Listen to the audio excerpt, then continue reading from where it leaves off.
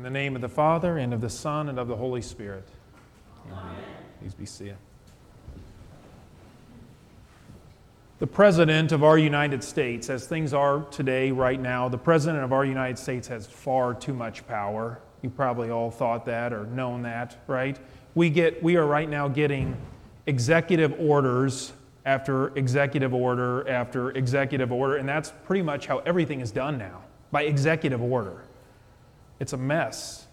The president decides almost everything. It's kind of like I don't know. I should have done my homework better. About 20 years ago, I think, somewhere in there, it was like we discovered this major loophole in our Constitution where now the president just does an executive order for just about anything he wants. Congress and Senate have become almost irrelevant, like useless, because all they do is just keep up appearances. Now, the very sad thing about this is, and I don't know where it will go, who knows, but the very sad thing is it almost seems like we like it this way. We all want our horse in the White House, right? And we think, well, it doesn't really matter. As long as we get our guy in there, then everything will be perfect, okay? We complain when the other guy does executive orders that we don't like, but then when our guy gets in there, yeah, we're loving those executive orders, right? Well, I think because deep down, the reason we like this, I think it's because deep down we want to be in control. We want to be in the driver's seat. We want the executive power. And since we can't all have it, we can't all be president, well, the next best thing is to have our guy in that seat, doing what we want, wielding all the power. Now you understand, this is a recipe for disaster. What happens in the history of the world nearly every single time that a man acquires too much power? What happens? Bad things. It corrupts him, for one, goes to his head, but often evil things follow. There's really only one man, and you look over the history of the whole world, there's only one man who can actually sit in that kind of a seat, in that seat of power, and do it faithfully, because there's only one man who's actually meant to carry that kind of power, and he is the God-man, Jesus Christ. He's the only man that can take that seat. And right now, Jesus is in that driver's seat, okay? Not the president, as much as we might think, not Congress, not senators, not a governor, and most of all, not any of you. Jesus has ascended into heaven, and he sits right now at God's right hand. That's the driver's seat. He's ruling over everything. He says, all authority in heaven and on earth has been given to him. Now, the number one problem, from beginning of the world to the end of the world, the number one problem is that we want to sit in that driver's seat instead of God. We want the control. So, as I've been discussing, one way we can kind of think we got control of that is through politics. That's why everybody's obsessed with politics right now, because they want control. They want to take Jesus' seat and control the world through politics. We want our guys in control. But politics is not the only way. There are many other ways you and I try to get in that seat, try to get the control from God. Money being the most obvious, of course, right? Material things, because we always think if we've got enough stuff and enough money, then we'll be in control. Then we can control everything and make sure our lives are just as we want. We won't need God because we can buy everything. That doesn't work, of course. Abusing others is another way we try to get control, abusing and bullying others. If people won't do what we want, we'll force them to do what we want, or so we think. It's not just physical abuse, you understand. Verbally we do this. Mentally we abuse others. There's all kinds of ways we do this, but you know what? I mean, this is the classic definition of like a power grab. We're trying to grab the power from God. We're going to get control. Well, what do all those power grabs amount to? We're just backseat drivers. That's why I like this illustration so much of Jesus being in the driver's seat, because then there's us in the back seat telling him everything he should be. We all know how, even though we've all been the backseat driver, we all know how annoying a backseat driver is, right? Well, we're that annoying person in the back seat saying, Jesus, get over to the right lane. What are you doing? Jesus, don't turn here. Turn over there. Jesus, you're driving way too slow. Do you even know where you're going? That's us. Backseat drivers are the worst, and we are the worst. But this morning, what have we done? We've repented, again, like we always do, because we know this about ourselves. We know we do this. So we've repented. We just said a minute ago, Almighty God, we said, have mercy on us, forgive our sins. Okay? That's the only thing you can do. We repent, that includes our sinful power grabs, our sinful rebellion, where we're trying to get it. It includes our sinful fascination with politics and presidents. We repent of it. Jesus, forgive us. Okay? Thinking that politics is going to solve everything. Lord, have mercy on us. That includes our love of money and stuff, right? Thinking that we'll buy everything we need. Lord, have mercy on us. Forgive us. It includes our abuse of others, trying to force others to do what we want. All of it. We repent of all of it, Jesus. And once again this morning we said, Jesus, we'll go back to the back seat where we're supposed to be. And we'll rejoice that you're driving, okay? That you're sitting at God's right hand. He has shed his blood for us control freaks to cover our sin and to replace it with faith. Okay? So that's what we did this morning. So now then, I'd like to spend some time reassuring you that this is going to be okay. You can sit in the back seat and relax and enjoy the ride. It's going to be okay. Jesus is in the driver's seat, and he's a very good driver. Okay? Better than your husband, better than your wife, right? He is a good driver. He knows what he's doing. We don't have to correct him from the back seat, okay?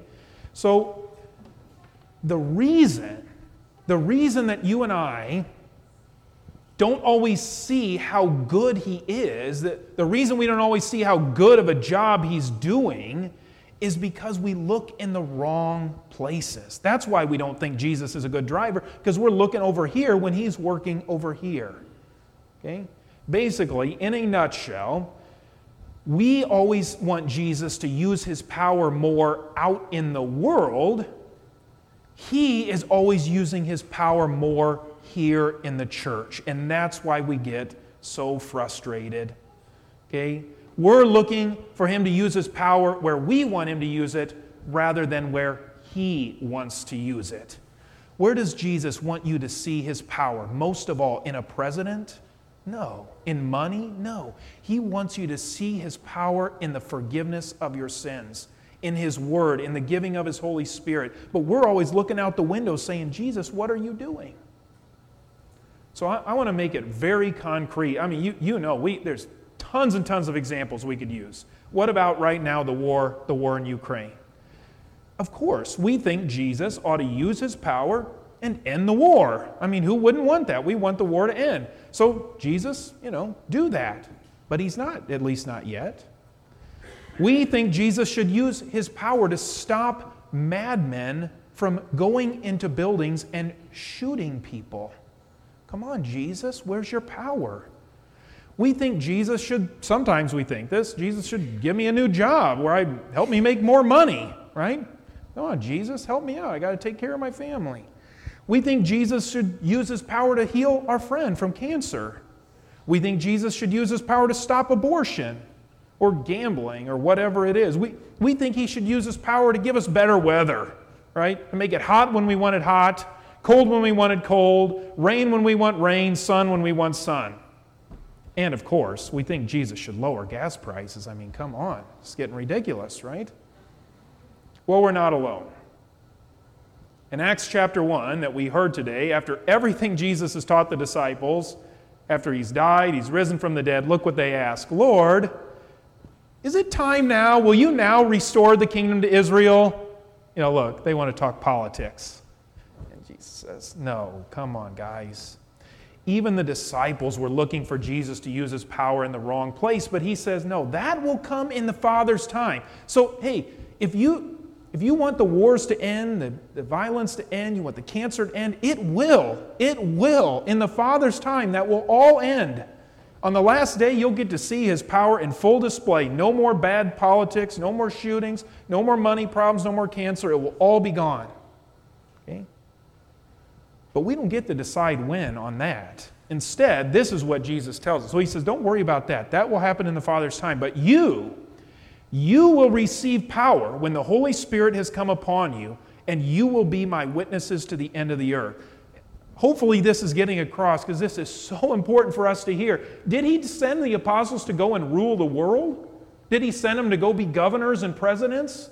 To make tons of money and fix all the world's problems? No. He sent them to preach the gospel. That's where He wants His power to be seen.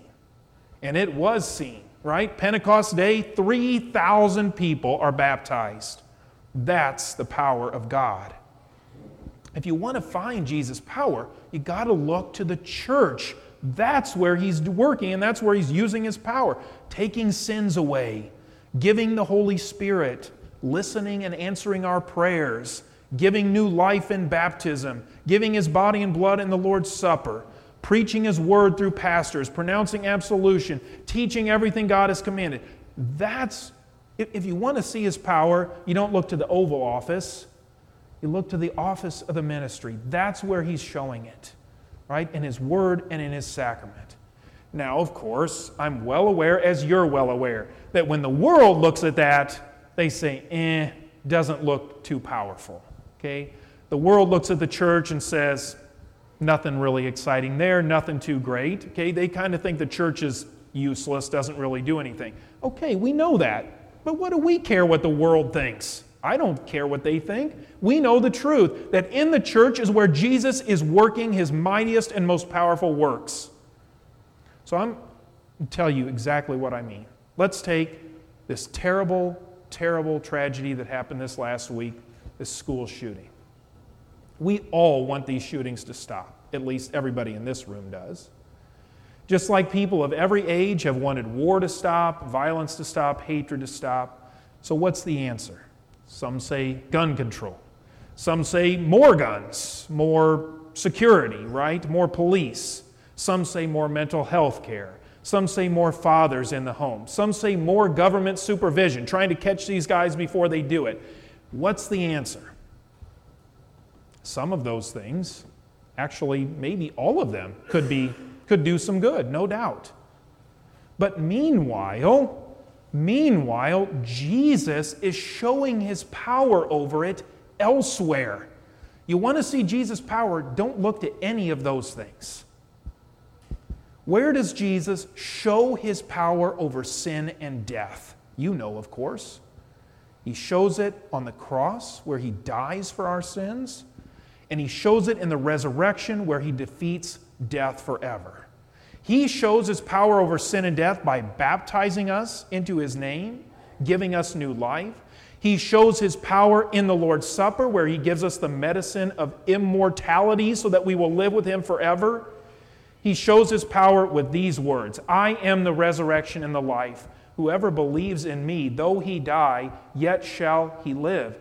And whoever lives and believes in me will never die. That's power. That's real power. That's not some political maneuver. That's real power. When these tragedies happen, more and more, and I already told the Bible class this, so forgive me. This is really bothering me. When these tragedies happen, more and more we're being told that our prayers aren't wanted and they're useless. You know, if you say, I'm praying for the families, well, you're not supposed to say that because that's not really doing anything, you know. You would need to do some like political work to actually do something to fix this. But it's the exact opposite of that. It is the exact opposite. Prayer is the most powerful weapon we have. Okay? Keep praying. It's definitely more important than anything that's going to happen in Washington. We pray because Jesus is the only one who can give these families, these survivors, a real answer to their grief. And happy to say, if you go and look through the funeral arrangements, if you go look, You can find all this online, the funeral arrangements for all the children who died in this shooting. You'll notice that almost all of them, in fact, I couldn't find one that did not, but I may have missed something. The vast majority of them are having prayer services, funeral masses, rosaries, many of them at churches. That's because Jesus is going to show his real power to these families there in his word and in the sacrament. That's where his power is.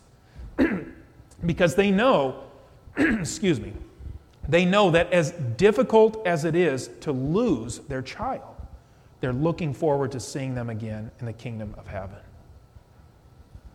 Finally, friends in Christ, Jesus says that you are a witness of this. It's up to you and me to witness to this power. People in the world, including us in our sinful nature, we will continue to look to get control everywhere, okay? Like politics and money and so forth. But you're Jesus' witness.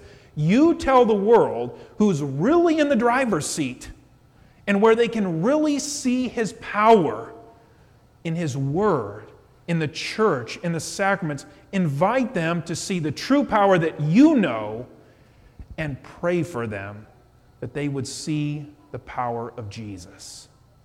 The peace of God, which surpasses all understanding, guards your hearts and minds in Christ Jesus.